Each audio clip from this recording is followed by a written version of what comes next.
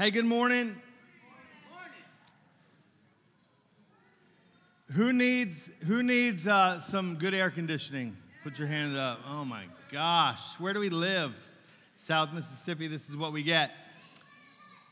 Hey, we're going to jump right into God's Word today. If you're new to us here at Hope Church, thanks so much for joining us today. You can follow along on the screens. So if you have a Bible in your lap or a Bible on your phone, that's a great way to do it. But I want to ask this question that I think a lot of us ask sometimes of God. And we're going to just jump right in. We're going to look at a story in the Old Testament in the book of Exodus, chapter 14. But here's the question. Who in here, just being honest, you've ever asked God this? God, what are you doing? Who's ever asked that, right? God, I don't get it. I don't understand it. I don't like it. I don't agree with it. I'm mad at it. The list could be long of those things. God, what are you doing? Where are you at? Why don't I feel you? Why are you allowing these things to come into my life? We're going to look at this story, hopefully from Exodus chapter 14, that will give us some clarity on that, and maybe we'll make some difference in the way that we look at things and the questions we ask of not only of God, but of ourselves. And so really, we're going to jump right into it. Exodus 14, starting in verse 1. We've been in this series, Summer at Hope, and we've just been answering questions all throughout the summer from Old Testament, New Testament, some familiar stories, and then some different passages that we don't always talk about. Exodus 14, verse 1, this is what it says. It says, "Then the Lord gave these instructions to Moses." So this is what's happening. The nation of Israel has been in slavery, but God delivers them. And they're now leaving Egypt to the promised land, and they find themselves in a real weird situation. God says this, "Order the Israelites to turn back and camp at Pi-Hahiroth."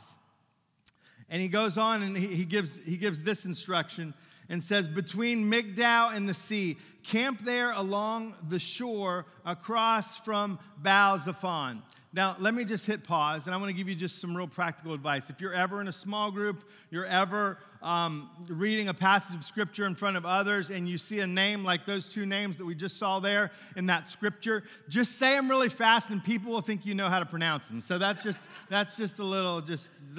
pastor trick. Anyway, verse 3, it says this, "Then Pharaoh will think the Israelites are confused. They're trapped in the wilderness. And once again, I will harden Pharaoh's heart, and he will chase after you." Now, on the surface, this advice from God looks crazy. It doesn't make sense militarily. They've just left, and Egypt is a superpower in the world at this time. It doesn't make sense in so many ways. He's basically told them, "I want you to camp in this valley between this town and the Red Sea. Just stay there. Don't worry about the Egyptians. Don't worry about it. I want you just to stay there." And I know the people are thinking, "God, you've just rescued us from slavery, from having to build things and to do things for the Egyptians. Hundreds of years of slavery, and now you put us here and you tell us to stop? God, what are you doing? Why are you up to this?" And it goes on in the second part of verse 4, and here's what it says. "I have planned this in order to display," say those two words with me, "my glory." Let's say it again. "My glory," through Pharaoh and his whole army. "And after this, the Egyptians will know that I am the Lord." So the Israelites camped there as they were told. It's a strange situation. It doesn't make a lot of sense. And if you look at it from the Israelites' point of view, God, why are we stopping here? We've got to maneuver around. We got to get through the Red Sea, or we got to go a different direction. We just can't stop and camp. But God told them to do that because he wanted to declare his glory. Now, you read glory in the Bible, and it's like, what is God's glory? What does that mean? And you get instances of Moses asking to see God's glory. You see glory represented all throughout the New Testament. Let me give you a definition of what God's glory is according to Scripture. Glory is the sum total and full weight of who God is. Now, I don't know that as human beings we can totally unpack that. We can totally understand that. That's a really tough thing to get all of who God is, the weight of who he is, and how his character and what he does in our lives. So let me just give you just an example of maybe what that might be in describing his glory. He's beautiful, and he's great, and he's good, and he's strong, and he's kind, and he's loving, and he's just, and gracious, and satisfying, and infinite. And you could go on and on and on. It's the full weight of who God is. And so I want to talk for a few minutes for those of us that have ever asked, God, what's happening here? Why are you letting this happen? Why has this entered my life? Why is this going on? For those of us that have asked that, and most of us in this room raised our hand and said, I've asked that before multiple times, I think there's something for us to learn as we continue to journey in our faith journey with the Lord. And so a couple things I want to share with you, and then we're going to look at, well, what do we do about it? So the first one is this. God's goal is his glory. His number one goal for your life, for my life, for the world, for the heavens, is that all of it would bring glory to him. Let's look at a couple passages. Isaiah 43, verse 7 says, bring all who claim me as their God, for I have made them for my glory. It's I who created them. So when God designed man and woman, we're going to look at the scripture here in a minute in Genesis. In the creation story, when he designs Adam and Eve, it's for his glory. When he creates the heavens, the stars, all the things we see in the sky, all the majesty of the mountains and the sea and the land, and all that we can, with our human eyes, can see, it's for his glory. Let's go to Genesis chapter 1, verse 26. And this is what it says. It says, then God said, let us make human beings in our image to be like us. They will reign over the fish and in the sea and the birds in the sky, the livestock, all the wild animals on the earth, and the small animals that scurry along the ground.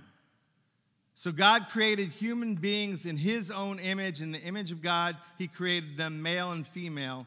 He created them.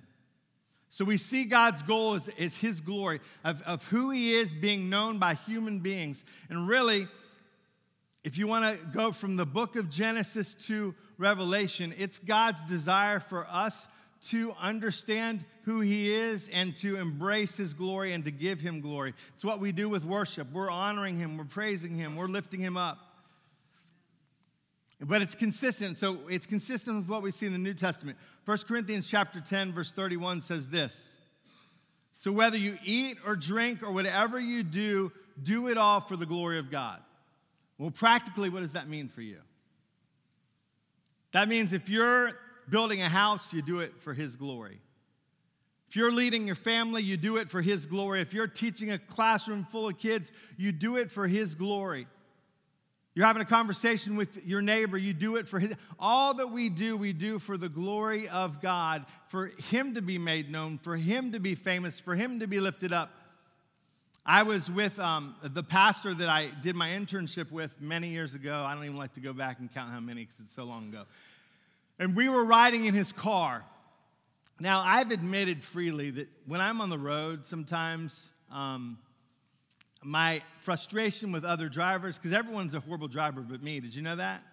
Do you feel the same way? I mean, listen, no one can drive but me. I mean, they're I guess we can say this in church. They're idiots. They just can't drive. And so we get frustrated. I get frustrated on the road sometimes. God's working on that in my life. But I was with this pastor. He was a senior pastor. I was interning, and we were going down the road. And he was from Southern California, but we're at this church. So he grew up on the West Coast. He liked to surf, just all the traditional things you think of when you think West Coast. We were in North Carolina, right on the border of North Carolina and Virginia, where his church was. And so we are weaving in and out of traffic. And I'm in the front seat of his car. I'm going, Pastor Ted, you drive fast. And we're like, I'm thankful that like the church name is not on his car. We're not in the church van or the church bus. And literally, we're just weaving in. I'm thinking, I've driven with some of my friends that are teenagers that drive better than this. That's what's going on in my head. And he looked over at me, he smiled, and he said, bro, I'm just trying to do this for the glory of God. You know, that's what Corinthians says. And I'm like, man, I had a lot of respect for Pastor Ted in that moment. Anyway, for God's glory, and we don't think of it that way, because what are we encouraged by our world and society to do? We're encouraged to point to ourselves. And if I look good, if I'm lifted up, if I get the promotion, if I make lots of money, if I'm the mom of the year, I mean, we go down the list of things. We're encouraged to point to ourselves, whether it's on Instagram or TikTok or Facebook or social media or in our neighborhoods or where. It's all about us. What can we do? What can we grab hold of? Can we gain? And God's saying, no, no, no, no, no. If you follow me, if you're a follower of Jesus, I want you to point to my glory. I want you to lift me up. I want you to do it.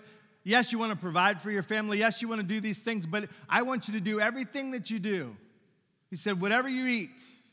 So when you're eating that rare steak at lunch today, or however you like your steak, whatever we do, we eat, we drink, we work, we play, we have fun, we laugh, sometimes we cry. We do it all for the glory of God. But it's so countercultural to what we hear in the world because it's all about my thing and my agenda and my goals and my purpose.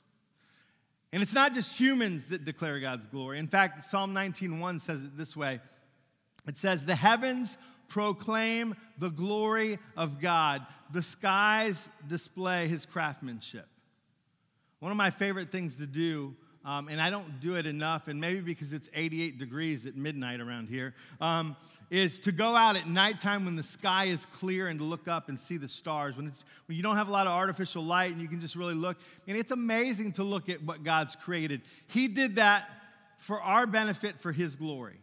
So that he could be made known, so that people could look and go, wow, this didn't just happen by chance. It's because of a God in heaven for his glory. So his goal is always his glory. But number two is this, and I just mentioned it, our goal is often our glory. We want to get the credit. We want to get the glory. We want to get the attaboys or good job, girl, or whatever the case may be. We want that. And listen, there's nothing inherently wrong with that. But when our motivation is for us and not for his glory, wow, things can become out of whack. In our relationships, in how we manage our time, and what we find ourselves doing, in our appreciation of others. Our goal is often our glory. And we know that gets us in trouble because what does Romans 3:23 say? It says, for everyone has sinned and we've all fallen short of God's glory or God's glorious standard. We can't line up to that standard. It's not in our human ability to do that. It's for the glory of God. Everything that you do, the project that you're working on right now at work, you think it's for your boss, or you think it's to better encourage your shareholders, or you think it's for your employee. It might be for them, but ultimately, if you're a follower of Jesus, it's for his glory. It's to give him honor and worth and just to proclaim him, to make him famous, if you will. Genesis 11:4, there's this incredible story that always makes me kind of laugh. And it's early on in the Bible. And I don't know that I've ever preached a message on this story, but the group of people came together and they said, you know what? We want to become famous. We want to become known. And so let's build this skyscraper.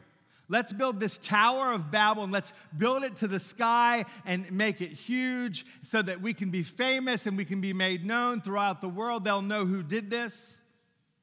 In fact, it says it this way in Genesis 11:4. It says, let's build a great city for ourselves with a tower that reaches into the sky. It's called New York. And this will make us famous and keep us from being scattered all over the world. We know how to make a name for ourselves. Sometimes we're just wired to make a name for ourselves. And God wants us to shift that focus and go, you know, all that you do, whether you're doing it in your home, whether you're doing it at the job, whether you're doing it with your family or with neighbors or with friends, would you just do everything that you do for the glory of God, to lift me up?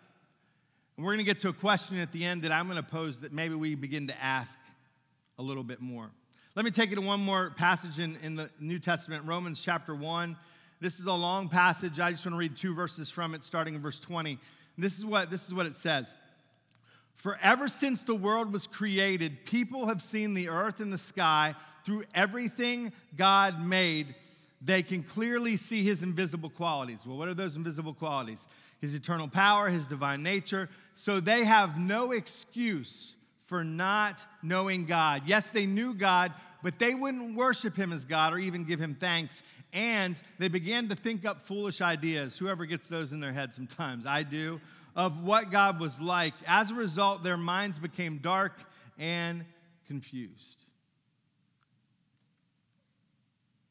So God does everything for His glory. It's for His glory. Oftentimes our lives we try to do it for our glory, for our benefit, so that we can feel better about ourselves or be made known. The third thing is this: our ultimate happiness and purpose is found in the glory of God. We're going to get back into the story in a minute, but later on in the book of Exodus 33, the Lord replies to Moses in this way. The Lord replied to Moses, "I will indeed do what you've asked, for I looked favorably on you, and I know you by name." Moses responded, "Then show me your glorious presence," or show me your glory. In fact, in 2 Corinthians 3:18, it says this: "So all who have had that veil removed can see and reflect the glory of the Lord." Have you ever thought of it this way? What you do with your boss has the potential to reflect God's glory. How you treat your spouse has the opportunity to reflect the glory of God. How you raise your kids, how you love on your grandkids, what you do on vacation. Everything that we do has the potential to shine the light on who God is and what He's done, His glory, the full weight of who He is. They can see and reflect the glory of God. And the Lord, who is the Spirit, makes us more and more like Him as we are changed into His glorious image. I was going through some old notebooks this week for some sermon prep for the next series that we're going to do starting at the end of August into early September. We're going to do a study, a whole series on the Beatitudes. If you don't know what those are, you can find those in Matthew chapter 5. We're going to break them down one by one and talk with them and hopefully make them incredibly applicable to our lives. But I was flipping through some notebooks just to look to see if I had some notes on some things that I thought were in there. And I came across some notes that I had jotted down about heaven. And I don't know about you. Some of us think about heaven all the time. I think it's a good reminder that this is not our home. Heaven is our home. It's what we were created for. You were created to be in God's presence for eternity, forever and ever and ever and ever. And the only way that happens isn't by showing up at church. It's by making a decision to follow Jesus. But I was looking at this notebook and reading some things about heaven, and I had just jotted down some notes about what heaven's going to be like. And I don't know what comes in your mind when you think about heaven. I know some of us immediately go to, I have loved ones that I've lost that I can't wait to see. And you know what? That's awesome. That is a part of heaven. We're going to see people that maybe we lost 5 years ago or 20 years ago or 30 years, whatever the case, but people that we love and that we cherish that we're going to get to see again. And that's amazing. The older I get, I think about this benefit of heaven, and maybe you're there with me today. The older I get, the better it sounds that I'll have a perfect body. Who would agree with me on that, right? Because sometimes my body aches and it creaks and it makes noise. I'm not sure what that is. You know, what's that thing in my elbow that's making that noise? We're going to have perfect bodies. We're going to be healed. There's going to be no more pain, no more sorrow, no more torn ACLs, no more sprained ankles, no more dislocated fingers, no more cancer, no more heart disease. We're going to have to deal with any of that in our perfect heavenly bodies. And I think about that, and that's amazing. I think about the loved ones we're going to get to see, and that's amazing. But you know what really makes heaven heaven? Let me read it to you from Revelation chapter 21, verse 22 and 23. And I've read this before, but for some reason, just looking at those notes and thinking about today, this really hit home for me. It says this: I saw no temple. This is a vision that God gave the Apostle John of what heaven was, and he recorded it in the book of Revelation. I saw no temple in the city, for the Lord God Almighty and the Lamb are its temple. So there's no church building, there's no synagogue, there's no temple. The Lord and the Lamb talked about there is Jesus, are its temple. Verse 23, and this is what really threw me. And the city has no need of sun or moon, for the glory of God illuminates the city, and the Lamb is its light. Our ultimate happiness, our ultimate benefit is when we line our lives up to do all that we can to proclaim the glory of God. The fourth thing and the last thing that I want to just talk about this morning is this. The greatest good and the most loving thing that God can do is to be about His glory. Psalm 16:11 says this: you will show me the way of life, granting me the joy of your presence and the pleasures of living with you forever. The greatest good and the most loving thing that God can do is to be about His glory. Can I tell you, when I'm having a tough day, it's hard to remember that? Because I want God to fix my situation. I want God to fix my circumstances. I want God to fix my relationship or the problem that I have. It's hard to remember that. So let's go back to the story that we started off with from Exodus 14. And let's see what unfolds here, because I think there's something that we can learn. Starting in verse 5, it says, when the word reached the king of Egypt that the Israelites had fled, Pharaoh and his officials changed their minds, because their mind was made up. They said, get these people out of here, let them go. We're done with them. We're tired of them. We're tired of the plagues. We're tired of dealing with their God. Let them go. But they changed their mind. What have we done letting all these Israelite slaves get away, they asked. So Pharaoh harnessed his chariot and called up his troops. He took with him 600 of Egypt's best chariots, along with the rest of the chariots of Egypt, each with its commander. The Lord hardened the heart of Pharaoh, the king of Egypt, so he chased after the people of Israel, who had left with fist raised in defiance. So they were like, we're out of here, Pharaoh. We're tired of you. The Egyptians chased after them with all the forces in Pharaoh's army, all his horses, chariots, charioteers, and his troops. The Egyptians caught up with the people of Israel as they were camped beside the shore. Who told them to stop there? Man, God. God said, camp right here. I've got a nice Airbnb for you right on the coast, right? You know, you can you can hang out and you can be here and you can love it.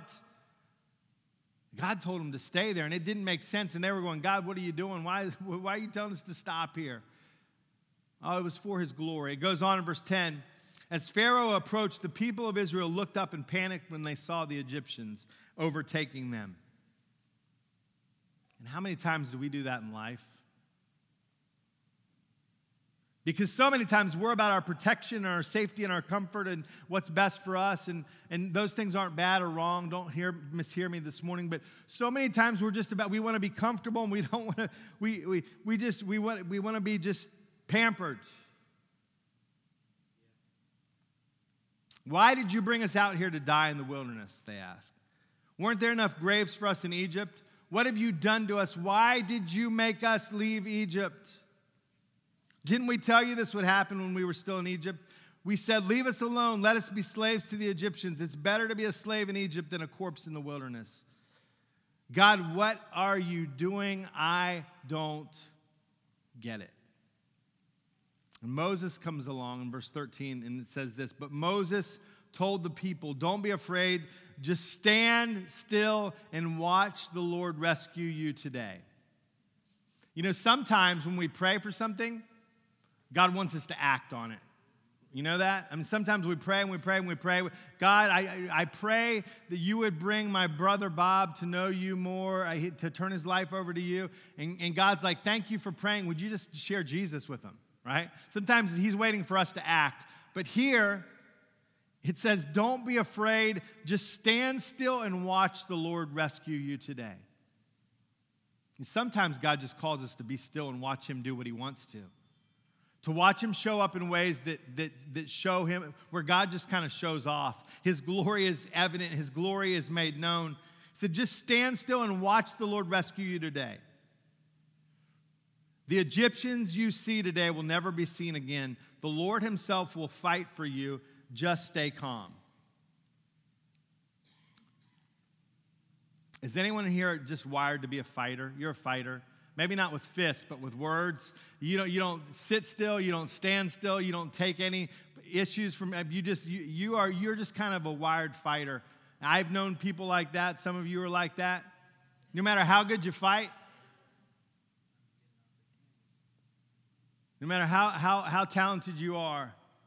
And I didn't get in a lot of fights in school. I tried to stay in the background and not get into those things. I remember doing a little Golden Gloves boxing. What's we called it? I wasn't in Golden Gloves program. In my parents' basement with boxing gloves with my Italian neighborhood friends, and we boxed. But some of you are fighters. But can I tell you this? It's always better to have God fighting on your side. And he just said, listen, stand still and watch God fight for you today. And maybe you're here this morning and you need to hear that because you've been fighting a battle all on your own. You feel like you've been hitting it hard and you just don't have any more energy and strength. And God's just like, would you just be still? Would you just stand still and watch me show up? Because everything that he does in our lives is for his glory. Can I tell you, when the circumstances hit, it doesn't look like it. When we get bad news from the doctor, it doesn't feel like it. When our kids are having problems in second grade and they're not learning what they need to, or there's behavioral issues and you think, oh, you got to be kidding me. How are we going to, this teacher doesn't understand, or you know, God's still at work. And he's doing things for his glory, for his honor, for his benefit. The point of Scripture, the point of life, the point of the universe is to bring glory to God. So with all of what we talked about in the last 20 or 25 minutes, I want to just give us 3 responses that we can maybe respond with today in the last few minutes together. The first one is this. 3 responses to all of this. You have 3 choices. The first one is we can resist to live for God's glory, and we can settle for less. Now, in the moment, it may not feel like that because we're being successful, we're accomplishing some things, but can I tell you, your life will always have more fulfillment and always have more happiness when you are living and doing all that you can for God's glory. Do we get it right all the time? No. Do we always hit the bullseye? No. But when that's our heart, when that's our desire, when that's how we want to go, man, we can do that. But we have a choice. We can just resist and say, you know, God, I appreciate you sending Jesus for me, but I'm going to kind of do things on my own, and I'll bring Jesus kind of along with me. We can resist and we can settle for less, because I promise you we're going to have some time in our life when we're like, God, what are you doing? Because I don't see you in the midst of all this. The second thing is this. The second response would be we can reject our understanding and practice relentless trust. Can I just be really just authentic with you today? Sometimes I have a really hard time trusting God. Maybe you don't. Maybe you're like, I'm all in. God, I always trust you in every arena or area of my life. But I have a feeling that there's some of us here today that we struggle to trust God in some areas. And I'd put myself on that list. And sometimes it's just hard to trust because my understanding says something different than what I'm seeing. And God's like, Kevin, would you just be quiet? I think that's one of his favorite things to say to me is, Kevin, be quiet. I'm learning that. He's like, just stop talking. That's one thing God and Crystal are alike. Sometimes they both just want to say to me, Kevin, quit talking. Stop. I know that's hard for you to imagine. But anyway, reject our own understanding and practice relentless trust. Let me read you a favorite verse of my wife, since I just referenced her. It's Proverbs 3, verse 5 and 6. It says this: trust in the Lord with all of your heart. Do not depend on your own understanding. Seek his will, and here's the big deal, because I seek his will in some ways, but man, seek his will in all that you do. Let's say that together. In all that you do. When we do that, when we're seeking his will in everything, we're living for the glory of God. And then it says, he will show you which path to take. And I've taken some wrong paths in my day, and I have a feeling that some of us in here have as well. Proverbs 25:2 says this. It says, it is God's privilege to conceal things and the king's privilege to discover them. Meaning, there's just some things in our life that we're not going to fully ever understand this side of heaven. Who in here has like a top 10 question list for God when you get to heaven? Does anyone have any of those, right? God, why did this happen? What was this all about? Why did you let this come? We all probably do. Some bigger things than others. But Proverbs just says it's God's privilege to hide some things from us and to not reveal those things. So we can reflect or reject our understanding and trust and have this relentless trust. We can resist and settle for less. The third thing I want to just share in the last 5 minutes is this. And it's a question that I want to just maybe put out to you that you might want to ask yourself this week, this month, in the coming days, maybe today. But I want us to see it in the scripture before I reveal what the question is. I want to take you to John chapter 12. And this is Jesus wrestling with the decision to go to the cross. I mean, that's what his whole life pointed towards, for him to make a way for us to have a relationship with God so that our sins could be paid penalty for. John chapter 12, verse 27 and 28, it says this. He says, "Now my soul is deeply troubled. Should I pray, Father, save me from this hour? But this is the very reason I came. Father, bring glory to your name." Then a voice spoke from heaven saying, "I have already brought glory to my name, and I will do so again." Could I just submit to you that in your life, if you're trying to follow Jesus and live for him and please him and be all that you can for him, that God has used your life to bring glory to his name, and he wants to do it over and over and over again.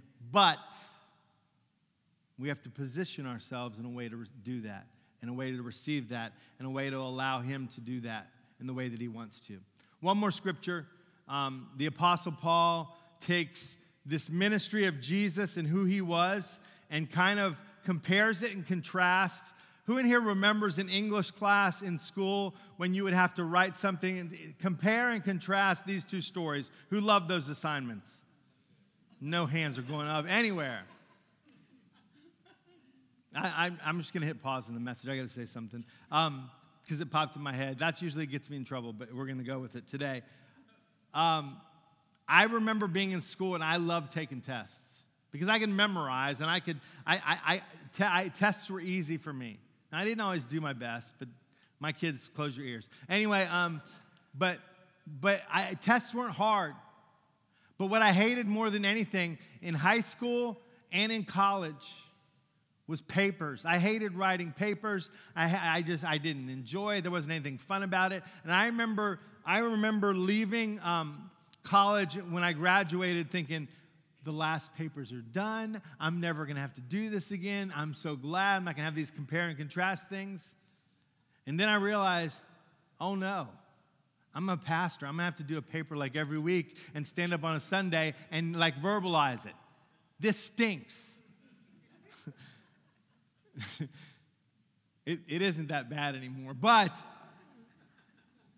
Paul takes the ministry of Jesus and compares it to the ministry of Moses. And I want to read these two verses, and then I'm going to reveal the question, and then we're going to pray. 2 Corinthians chapter 3, verses 7 and 8. This is what it says. It says, the old way, and that's talking about the law of Moses, the law that God gave to the Israelites of how they were supposed to live as his children. The old way with laws etched in stone led to death, though it began with such glory. And you remember that story in the Old Testament? God gives Moses the 10 Commandments up on Mount Sinai. Moses comes down, and the people look at his face, and he's still reflecting some of the glory of God, and his face shone so brightly, they're like, oh no, we can't stand it. That's what this is referencing. Though it began with such glory that the people of Israel could not bear to look at Moses' face, for his face shone with the glory of God, even though the brightness was already fading away. And then it says this, shouldn't we expect far greater glory under the new way, talking about the way of Jesus paying the penalty for our sins so that we could have a relationship with God, now that the Holy Spirit is giving life? So all the things that God did before in the old way, we have this new way come, this Jesus thing comes into our life. Shouldn't the glory be far greater because of what Jesus has done? And here's the question, here in the response. We can just resist and not live to our full potential. We can reject our own understanding and relentlessly trust God, and I think he wants us to do that. And if we do that, this is a question I think we need to ask, and it's the last question I want to leave with you today. As you make decisions in your life, as you think about this week, as you think about your schedule, as you think about what's upcoming, as you think about vacations, as you think about your neighbor, as you think about your grandkids, whatever the case may be, whatever questions we have going on in life, man, what would it be like if we just stopped and asked this question? God, what will bring more glory to you? In my decision-making, in my relationships, with my finances, in every arena and area of my life, what will bring more glory to God? Because God's all about his glory being made known. And we may look at that and go, well, God, that's kind of selfish. God, I can't believe that you care about your glory so much. I mean, what about us? And this is one of those things I feel like we can't fully grab hold of God's mind because we're human. His ways are higher than our ways. His thoughts higher than our thoughts.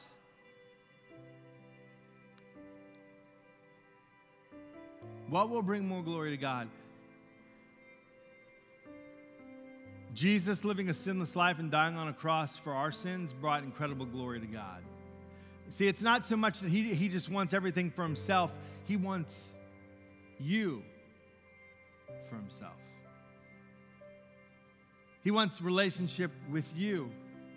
He wants fellowship and connecting with you and with me. And so what if we just begin to ask this, God, what will bring you more glory in how I live my life? Are we going to get it right all the time? No. But what if this was our mindset? What would happen in our lives if this was our attitude? God, what's going to bring you more glory? As I go to school today,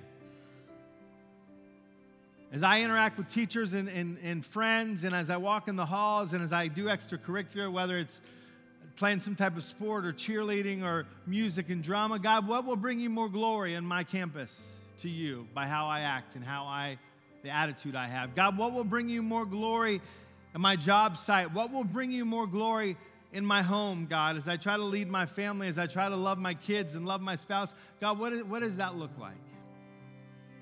We begin to position our lives for the glory of God, and He does something in us and uses us in some incredible ways. And I just want to challenge you with that today. Would you close your eyes with me? Let's pray together.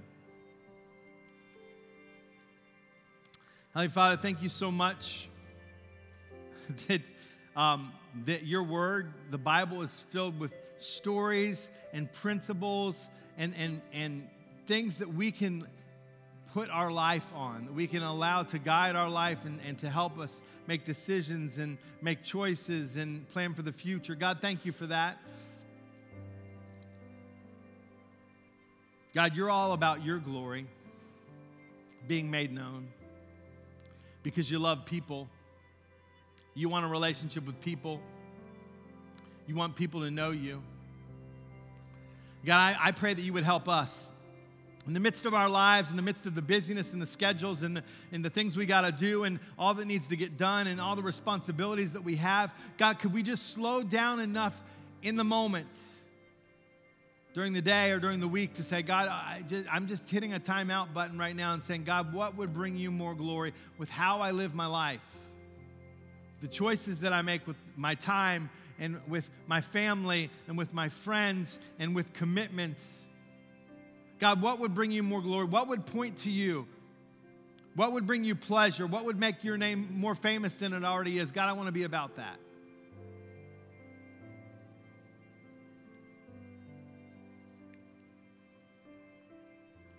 God, use us in that way. God, forgive us. Forgive us for when we've made everything in life about us and what we can get and what we can grab hold of and what we can attain. And God, would everything in our lives point to you as the foundation of all that we do, of all that we say, of how we live. God, we love you and we give you praise today. And we thank you for it. In the mighty and powerful name of Jesus, we pray and agree together and say amen. Amen. Hey, I want to just give you two things really quickly, and then I'm going to invite Kevin Taylor up here. He's going to pray. He's one of our elders. He's going to pray and dismiss us after that prayer. But let me just let you know about two things. We don't normally do it this way, but I wanted to just highlight these two things today. You heard mentioned earlier in the service about August the 27th, which is our beach picnic. We did it last year at the Long Beach Pavilion, had a great time. Right now, as I walk outside and it's 99 degrees, the last thing I want to do is have a beach picnic. Can I be honest? But we're praying by the end of this month and later in the day, it'll be a lot of fun. and the weather will cooperate. Plan to be there if you can. We'll give you even more details next week. Two other things I just wanted to highlight for you that are on the calendar. I know it feels like it's a long time away, but it's August. It's going to be September just like that. Before we know it, it's going to be October, and there are going to be leaves changing colors. That doesn't happen here. Anyway, there's going to be leaves falling off the trees eventually, and it's going to be the holiday season. The rest of this year is going to fly by. Two things. And I want you just to kind of put these on your calendar and be a part of them if you can. Friday, September the 22nd, we're going to have here in this facility a night of worship. It's going to be a time of coming together. We're just going to worship and sing and praise, and there's going to be involvement from people you see up here on a weekly basis, as well as some of our middle school and high school students and many others. It's going to be a great night of just lifting up the Lord and praising Him. We're going to be together doing that evening. That's Friday, the 22nd of September. And then, ladies, I want to put something on your calendar. The following week, Thursday, September the 28th, there's going to be a ladies' event, and we'll give you details as we get a little closer, but it's coming up. And listen, school started and activities have started, and I know how packed schedules are. They're just busy. But if you have availability, put these things on your calendar and be a part of it. They will be a blessing to you. Would you welcome Kevin Taylor as he comes and dismisses us in prayer today? And let me just say this. And this is for Kevin and Jeff and Tom and Chris and Andre and Stephen. I'm blessed to work with these elders here at Hope Church. I'm so thankful for each of them. They each have a unique perspective and a viewpoint that I think strengthens us as a whole. And they're men that love Jesus and they love this church. And it's a privilege to serve with them. And I'm grateful for each of them. And now I'm giving the microphone to Kevin. I'm going to stop talking. Thank you. Thank you, Pastor. And it is a pleasure to serve with all the gentlemen that Pastor just mentioned. And even as I look around this building, and I want you to know that we do continue to look for something else, another place maybe, but I don't know if that's in the near or distant future, but it is something we do think about, as well as everything else that we think about for this congregation, for this church. And let me say, it's been a privilege to worship here today. The singing, Mickey, and the worship team and Pastor's message, I just appreciate it. I felt God's presence in my heart today. And I was challenged by the message as well. So this is our prayer as we dismiss. Dear God, we just thank you. We thank you for this congregation. One of our tenets is that we are better together, and we just praise you that we are able to worship here together. And as we leave this place, dear God, we do want to reflect your glory. So we ask that we feel your presence this week. Be with this congregation, each individual here, as they go out, that in whatever they're doing, dear God, they reflect your glory. Bring us back here safely next week, and please just bless all these people here. In Jesus' name we pray. Amen. Thank you.